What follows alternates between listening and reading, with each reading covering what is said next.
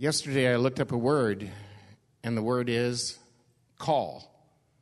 C-A-L-L. It's a noun. We do it all the time. I can't believe that in the old days, when I lived here in Salem, we used to have party lines, and you couldn't sometimes make a call.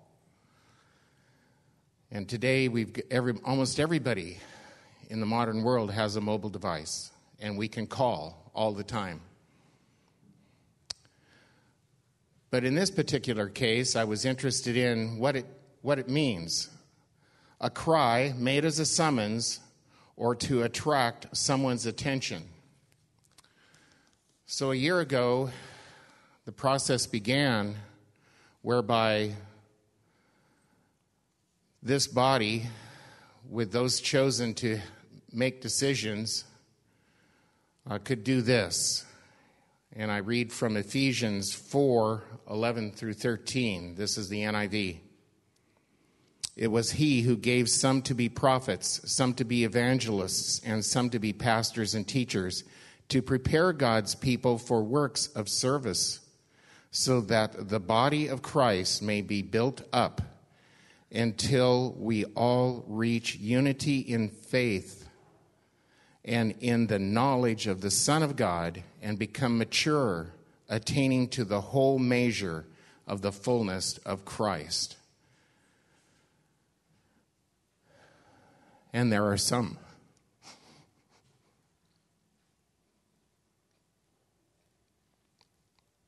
Called to be pastors. And it gives me great pleasure to welcome you, Nathan, again, and your family. Nathan's prepared to share what's on his heart and give us a message this morning. So welcome.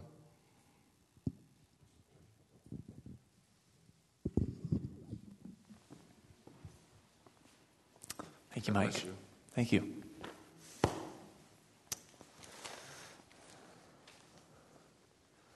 Good morning. Again, if I haven't already had a chance to say good morning to you, good morning. Did you sleep well last night? Did you sleep better than I did? I woke up at 3:13. Crazy, isn't it? It's crazy what happens when you get old. Depends on who I look at, right? Couldn't sleep for 2 hours. Just really, Mark, if for some reason, if there's any, we'll know if there's feedback. Am I okay? Okay, perfect. So let me ask you this. This has been going through my mind a lot this morning, and this is what was going through my mind at 3:13. Are you ready for change? Are you okay for change? And it's really easy for us to say yes to that. Hey, I'm ready for change. And then to receive change and not like it. I spoke this last week with, he's not like a great friend, but a man by the name of Ken who lives in Ohio. And talking with him this last week, he's been a youth pastor like me for about as long as I've been a youth pastor. And he just took a small church of about 40 people in Ohio, called to be the senior pastor there. And he said, Nathan, they want change. And he said, but then when you start to make the change, it's hard. I want to ask you to really consider that. Do you really want change? I think what it comes down to is this. Do I value truth more or tradition more? Because if I value truth more, then I am willing to make the changes where it's necessary, but I never have to compromise the truth because we stand on the truth of God's Word. That doesn't change. And that hopefully is able to give us some peace of mind to know that because God's Word does not change, then as we as we move forward, if there are changes that are necessary, and there will be changes that are necessary. And isn't it funny that the church is always the ones that we have the hardest time in the church to really adjust to the culture? Culture changes all the time. And we kind of have a hard time with that. We really do. Sometimes rightly so, because our culture has a lot of issues, doesn't it? It really does. But you know what? There are changes that must be brought about because, you know what? The generation coming up is extremely important.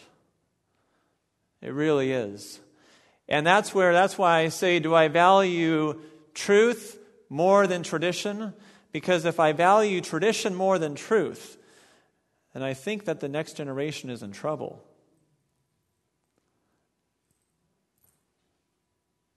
But if I value truth, that gives me freedom in the changes that God will bring about, to allow my heart to be at rest, knowing that we stand on the truth of God's word, and that does not change. Who Jesus is does not change. The word of God does not change. That will stay the same. But there are changes, I believe. If you call me here, there will have to be change. There's going to have to be some change. And that's something that I am wrestling with, and I must be up front with you. And you must know that. There's a lot of things that I believe probably will not change as well. But it's just that the reason I was up for 2 hours this morning, and part of it was in tears, is because if I am called here, I'm making change. And I know it's only 20 minutes down the road, but I'm making change. So I'm making change, and I'm asking you, are you going to do your part to make the change as well? And that's something I really want you to think about, and I want you to pray about. All right? It's been good to be here. I'm going to be back and forth a bit. I hope that's fine. That might be some change too. But you know what? Change is a beautiful thing if it is ordained by God. And also, change is what causes us to really think about that which is truth and about that which is just opinion or that which is tradition. Tradition isn't bad. Tradition is good. We are always making tradition. Even younger people are making tradition. I'm a youth pastor. The students that I work with, they are good at making tradition. They have made it. They just don't realize that it's tradition yet. And in 10 years down the road, they're going to be saying, that's not how we did it back when I was in high school. What's wrong with kids these days? They're going to be saying that. They're going to be saying that, guaranteed. They're going to be saying it. All right. I wanted to bring God's word because God's word is where it's at. That's the most important.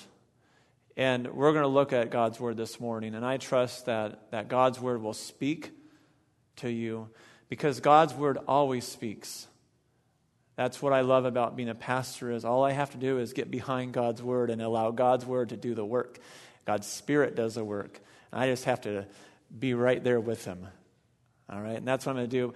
But I just ask that you would pray with me before we dive in here. Lord, thank you. Thank you for this morning that we can gather together. Thank you for this body of believers. These are brothers and sisters in the Lord. I thank you for this time that we can share together. Father, I pray that my words this morning would be your words, that they would be only in agreement with your word. I pray that they would be given by your Spirit's power. It is not me to twist an arm. It is your Spirit who convicts. I thank you for that. But may we give freedom to the Holy Spirit to do his work this morning. In Jesus' name I pray. Amen. my family, we have a place that we like to go. We've been 5 times now. We went just about a month ago, just 3 weeks ago probably, over spring break. And it's a house at the beach. We came across it probably 3 or 4 years ago. We've been 5 times since. And we love going to this place. And it's just south of Lincoln City in Glen Eden Beach. Many of you have probably been there before, been at least through there as you're driving through to Depot Bay. And we stopped in Depot Bay and just incredible windstorm like I've never seen. And just waves just pouring over the highway. My kids wanted to go and stand in it and get wet. They did. That's great. They can do that. They're younger. Well, when we go there, you have to know this about me and my family. I'm going to come down here again. Me and my family, about 3 years ago, we got rid of our cable TV. All right, we just chose to do that. It wasn't really out of conviction or anything. It honestly was just like the rates were going up, and we thought, we could probably save here, and so we went with something called the Roku, is what we actually have now, and that's what we use for our television for streaming stuff. But so here's the deal: when we go on vacation and we come to we've got cable television, we have to be careful. Because then we can just sit there and okay, now let's make up for lost time and let's watch all these shows. Wow, look at this world of all these different TV stations we can watch. Wow. And there's that part of us that just, okay. So if my wife has the TV remote, she's going to watch HGTV.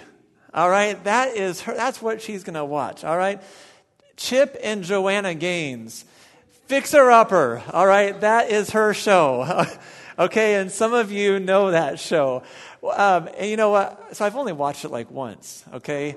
But I have to say that they're a great couple, a Christian couple. It's really cool how God is using them.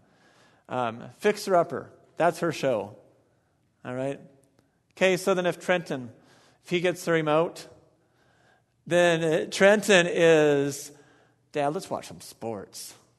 I want to watch some sports, all right? So last night, Trenton was watching the Blazer game. We do have regular TV. We've got 8, 10, and 12, and 17. And that's all we have. But he was able to watch the Blazer game. I was too tired. I was like, I'm going to bed. You enjoy it. Unfortunately, they lost. Third game. So playoffs, made it to the playoffs, but that's what happens when you're playing the Warriors, all right? It's just going to happen that way. So the Blazers are coming to a close here. It really looks like, unless there's a miracle, all right? So, but Trenton, he loves sports, and whether it's basketball, watching the Blazers, or whether it's watching the Timbers play soccer, he loves that. And so Trenton would love to watch sports. My daughter, Olivia, if she's got the remote, then it's going to be probably watching either HGTV. See, she's going to side with my wife, all right? Or for her, it's Matlock. Yeah, it's Matlock. Let's watch Matlock. I blame that on my parents. That's Grandpa and Grandma. That's what happens is she goes to Grandpa and Grandma's house, and they're watching Matlock. And she is falling in love with Matlock. Good old Andy Griffith, all right? And then if it's my youngest son, Carson, who you just saw walk out here, I thought maybe he was going to stay and hear his dad preach, but that's okay. He decided to go. So if it's my youngest son, Carson, then he's cartoons. He's 8 years old. Cartoons. Okay, now, this is interesting that his cartoon is a cartoon called... Make sure I get this right. Peppa Pig. Have you heard of it? I blame this on my parents again. It's this British cartoon. It's a good cartoon. It's a clean cartoon. But I can say this since he's not here. It's boring. I'm as slow. I'm like, this is, you're kidding me. I grew up, I was a kid in the 80s. All those cartoons were exciting and stuff. And this is just, it's an accent with just, I'm just bored. I'm like, and he loves it. Okay, that's what he'd have. All right, so if I have the remote, what am I going to watch? This probably doesn't make sense to most of you, but when I get the remote, I go and I start clicking through, and I come across a TV preacher, and I stop, and I start watching. And I watch, and my wife says, Nathan, change the channel. Let's watch something else. You're going to watch a preacher? Come on. You're going to watch a preacher for fun? You're going to watch a preacher for fun? And I love to do that. I love to watch preachers on TV. There's something within me that likes to watch preachers on TV. Now, part of it is this. I'm really amazed at sometimes the amount of heresy that comes out of televangelists and how gullible people are. That is part of it. And part of me stops and says, how come people are so fast to buy this? Now don't get me wrong. There are TV preachers out there who are preaching the truth. All right? I recognize that. There are some TV preachers out there who are teaching truth. They have just simply watered down, sugar-coated the truth, made it more digestible for our culture in 2017. And then there are those preachers out there who have just simply flat out distorted the truth. They just simply distort the truth. Some of those lies might come like this, and you've heard it before from a televangelist. If you would only give to me, your life would be better. If you would only give to this ministry, God will make your life better as He intends it to be. That is the message that is conveyed. Now, I need to come back up here because I do have notes up here, and I'm going to have to look at them every now and then. I've got two problems with that. Two problems with that. One, God's Word does not teach that. That ought to be a problem right there. And two, that does not match reality, which is why God's Word doesn't teach it, because reality only matches the truth of God's Word. Question for you. What do we do? What do you and I do when life doesn't give us what we thought it was going to give us? Are you with me? What do we do when life gives us what we thought it was not going to give us? We're going to look at a passage of Scripture this morning about John the Baptist, and I believe that he was there. I believe he was there. Take your Bible, and if you don't have a Bible, I forgot to look, but I'm pretty sure I saw one in the front in the racks there. If you don't have a Bible, you can turn in one of the pew Bibles there to the book of Matthew. Matthew chapter 11. We're going to look at just 5 verses this morning.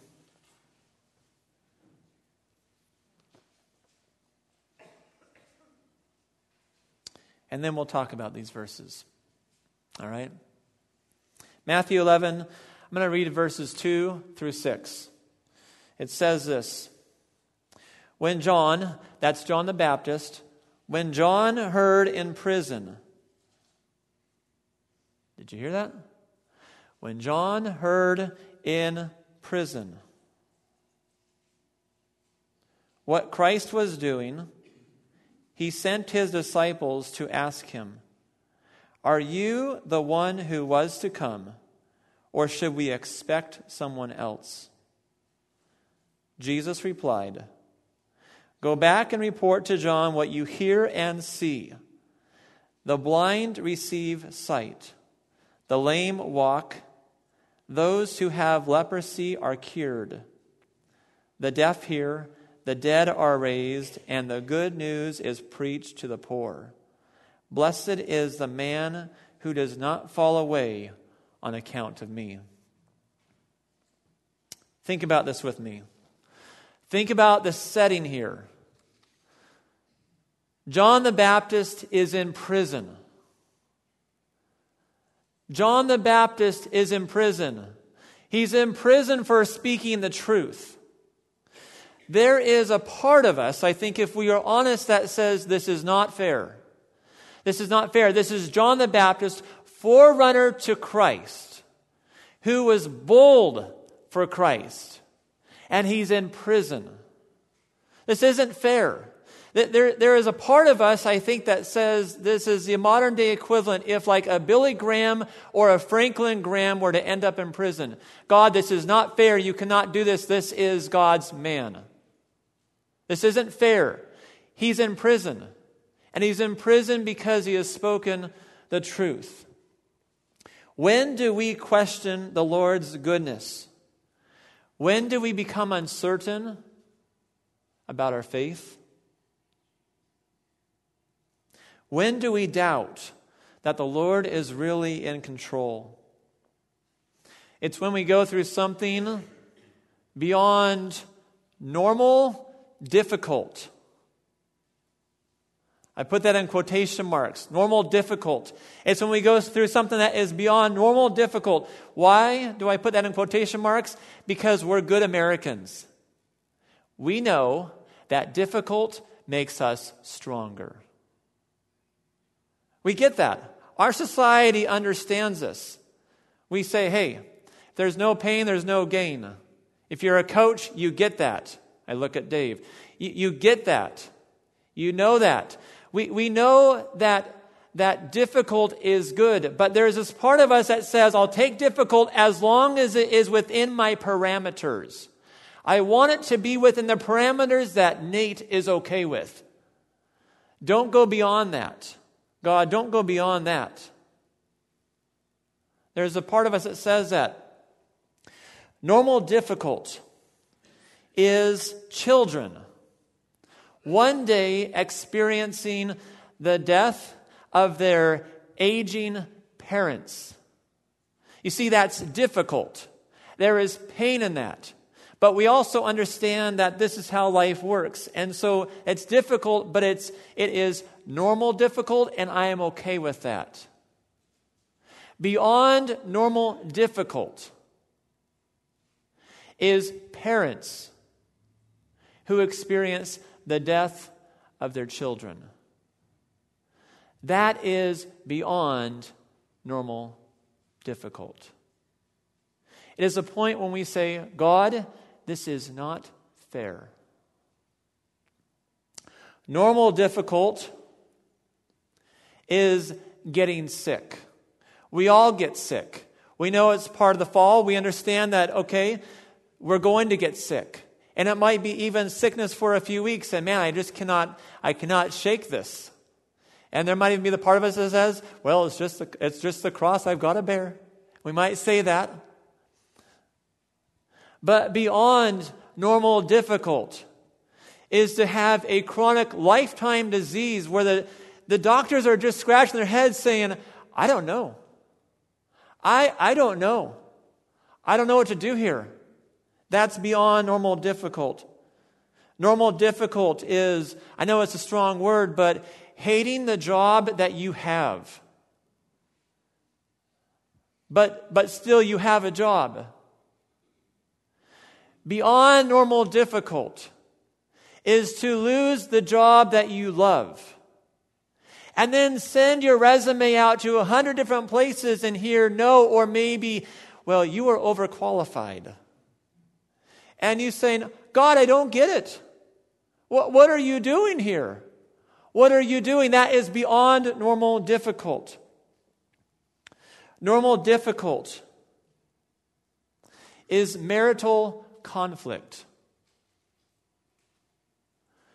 Beyond normal difficult is a spouse who has been unfaithful.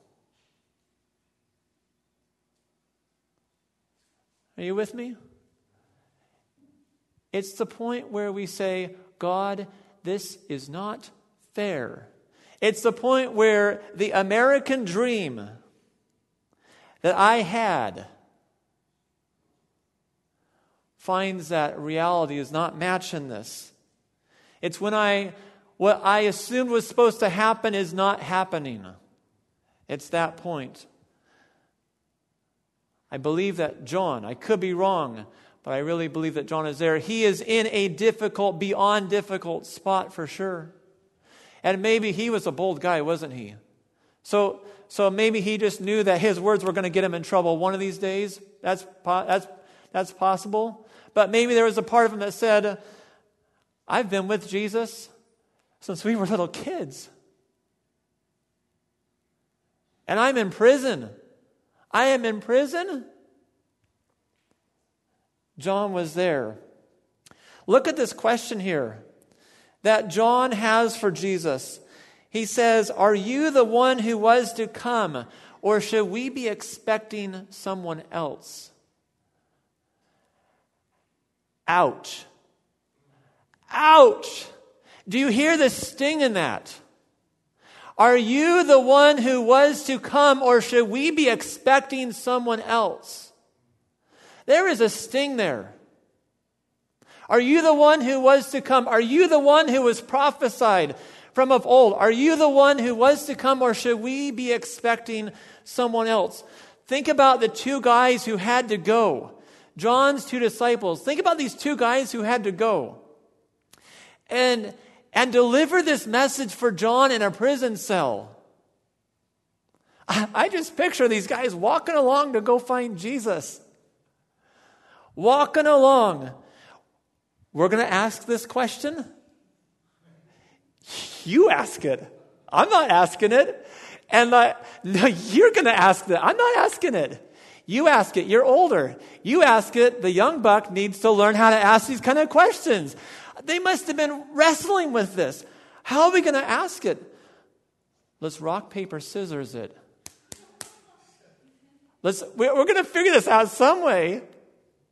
Fine, we'll do it together.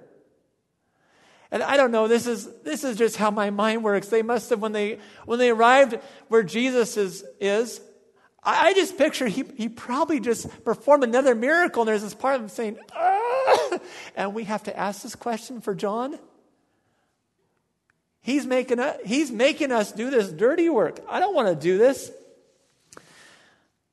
Going to Jesus. Jesus, John sent us with a question. Jesus, the question that John has, well, maybe we should just read it. Here's the question. Are you the one who was to come? Or should we be expecting someone else? That's what John is asking. But think about the raw emotion in that question. I think there is this part of John who I believe knew the truth. Knew the truth. You know, a lot of times we already know the truth, don't we? God the Spirit already speaks to us and we know the truth. We just are wrestling with it. And sometimes we just need the affirmation of this is what you do. But I think there is this part of John that is saying, you go ask Jesus, are you the one who is to come, or do we expect someone else? Because I don't want to be in a prison cell for a fake, phony, mock Messiah. If that's what I am here for, I don't like it. I think there is raw emotion in this. I really believe there is. But I want you to think also about Jesus, who made it safe for John to ask such a question. Jesus, who made it safe for John to ask a question like this. Jesus wasn't afraid of this question. And Jesus is not afraid of our questions either. These kind of questions do not dictate who Jesus is. Jesus remains the same. But he made it safe for John to come and ask this question. Think about Jesus' reply. First, think with me how Jesus would have replied if he was not the Messiah. Are you with me? If he was not the Messiah. Think about how authority responds when it is being questioned. It gets defensive, doesn't it? Authority gets defensive when it's being questioned. And I think if Jesus was not the Messiah, there would have been this part of him that probably would have responded in the flesh, kind of like this, "Oh, come on, John. You've been with me all these years. Get on board, John, or we are through." That's the flesh. That's how the flesh would respond. I love how Jesus responds. Because it is so, in many ways, typical of how Jesus responds often. It's not you ask the question, here's the yes or no. He doesn't do that. He says, you go tell John this message, and here's the message. You go tell John that the blind receive sight. Tell him that the lame walk. Tell him that the leprous are cured. The deaf hear, the dead are raised to life, and the good news is preached to the poor. You go tell John that. Meaning, here is the evidence. You go tell and present the evidence to John, and you allow John to connect the dots. You allow him to do that.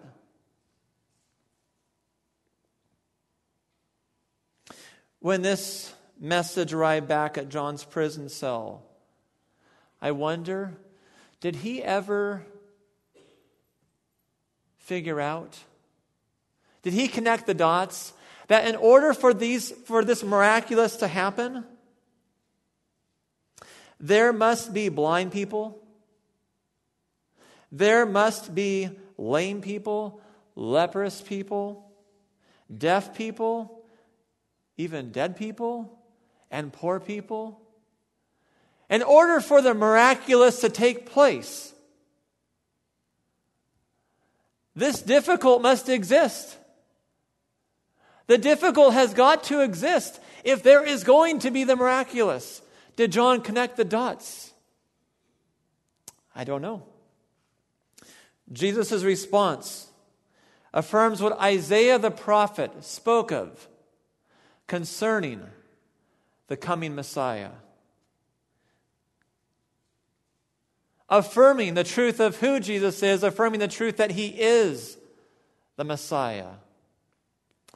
I think in essence, so his response would also indicate that, John, the only reason why there is any good happening in any of this is because Jesus is here.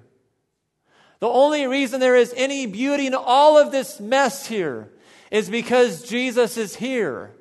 John, that is the reason why there is good happening.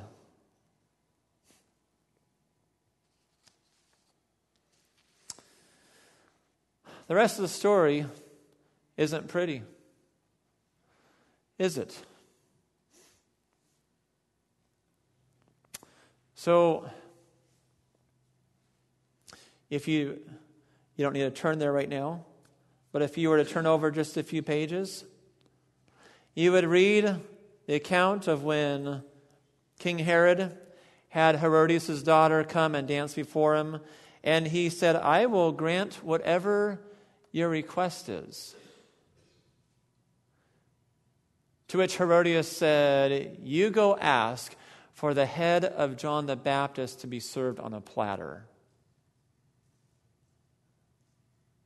And that is exactly what she got.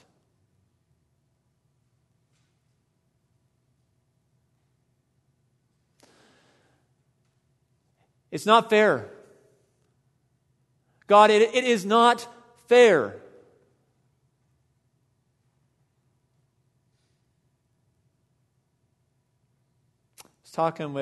Two days ago, I was talking with a student of mine who is just wrestling with a lot of things that are not fair. That's hard. I don't have words for that. I don't have words. I said the only thing I can do is listen, love, and pray, and walk with you. I said, as a shepherd, that's all I can do. I wish I had a magic formula of, there we go. I can't do that. But I can listen, I can love, and I can pray for you, and I can walk with you through that. Life gets hard, doesn't it? It does.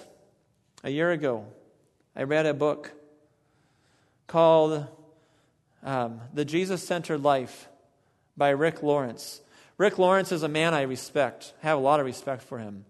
I've been privileged to sit under his leadership a handful of times over the last 5 years. He works for a group publishing out in Colorado, and just a neat man. And as I read his book, I could almost hear everything that Rick had taught us, our group of youth pastors. I was like, I remember when he said this. I remember where he said this. I remember how he said this. Rick understands pain. His wife has medical issues. Doctors cannot figure it out. They cannot figure it out. And so they have been walking this road for a long time. So a big thing in this book, The Jesus-Centered Life, that Rick talks about is he talks about the brutal realities of life. The brutal realities of life. And it's true, isn't it? You know, you don't have to live too long before you start to realize that life can actually be kind of brutal. It really can be hard. There are brutal realities in life. And he talks about that. But he also talks about, in the midst of the brutal realities of life, he talks about our prevailing hope. Our prevailing hope, who is Jesus. Jesus is our prevailing hope.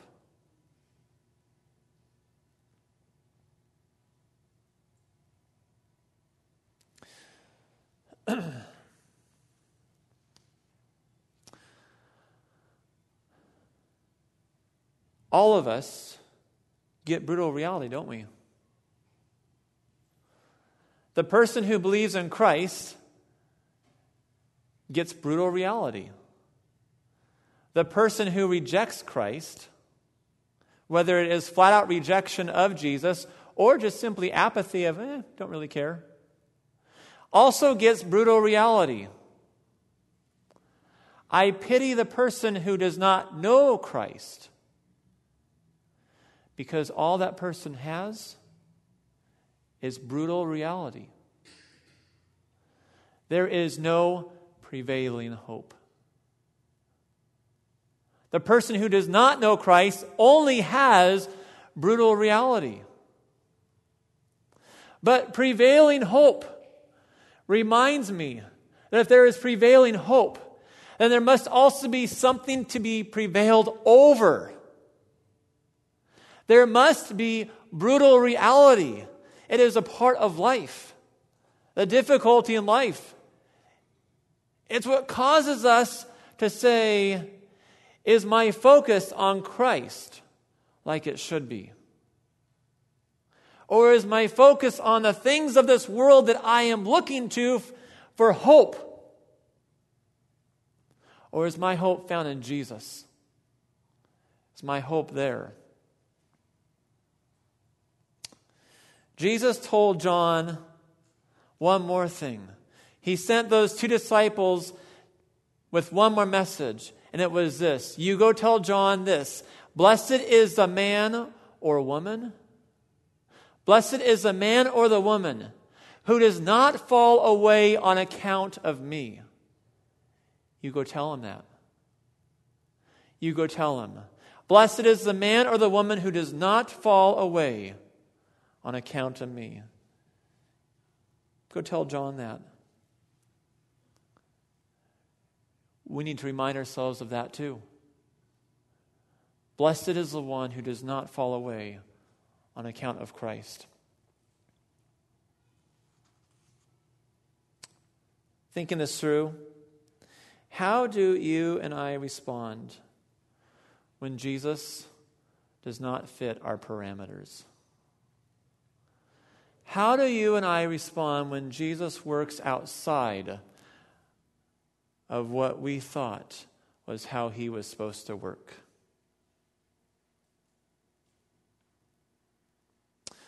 The only thing that I can come up with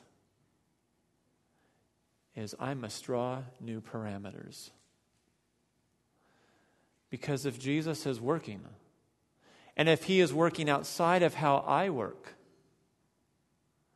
because he can be trusted, and because what he does is ultimately good, then I will, by the grace of God, draw new parameters. My parameters are human. It's how Nate thinks.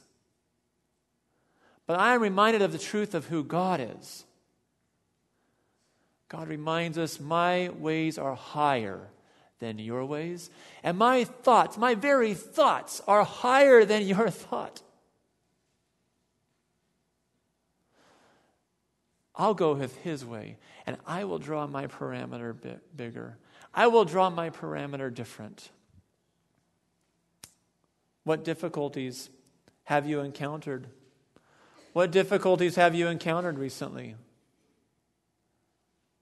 God, by his Spirit, speaks to us, and as I've been speaking, his Spirit is the one who ultimately speaks.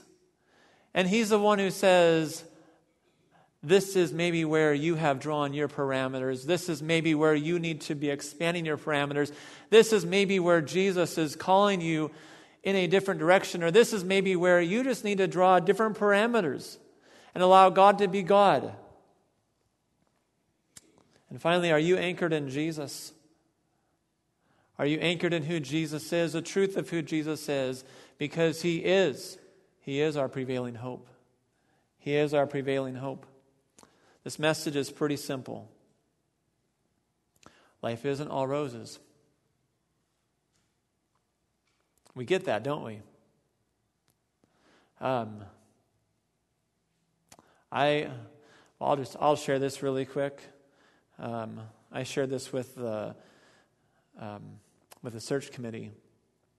5.5 years ago, I was diagnosed with valley fever. I was on a mission trip in Southern California, and I came back and I got sick. And I went to the doctor. I thought I had the flu, and I went to my doctor, and I really thought, my thought was, Doc, just give me something so I can get better. And then he began to scratch his head, and he said, I don't know what you have. You don't have something normal. Drew some blood, did some blood work, and realized that my white cell count was extremely high, and that my body was fighting some kind of infection. And so for the last 5 years, and it's a lifetime disease that I have. It's something that I've had, and I have realized how short life can be. I couldn't go to work for 9 weeks. I was in bed. I had migraines for 14 days straight. They They couldn't figure out a way to cause the pain to go away. Those are trying times. Those are just flat out difficult times. 3.5 years ago, my doctor, who is here in Salem, really good doctor. I praise the Lord for him, Dr. Gerard. Praise the Lord for that man. But he got to the point where he was scratching his head and he said, "Nathan, I don't know what to do. I'm going to send you to Phoenix." Sent me to Phoenix. I saw a doctor down there. This was at the end of 2013. And my wife and I were able to fly down there together. I was thankful to have my wife there. I needed her. I really needed her. And she was there for me. After 10 minutes of visiting with this doctor, who's kind of like the guru of fungal diseases, which is what valley fever is. A lot of people up here in Oregon have never even heard of it because you can't get it up here. It's down in like the Arizona area, Phoenix area. It's down in Bakersfield, California area, which is where I contracted it. But within 10 minutes, the doctor said, "You need to have a VP shunt put in you." And I thought he meant like a stent. I said, a stent? He said, "Oh, no." He said, "A stent is like this. A shunt is like this." Wow. And it was just a lot to take in. And a month later, that was November 2013, December, the week before Christmas, December 18th, I was down there with my wife, and I had a surgery, brain surgery. They inserted in the back of my head, they drilled 2 holes in my skull. I have those holes still to this day, and well, to the day I die. They inserted a tube down my body, made an injection right down here in my abdomen area.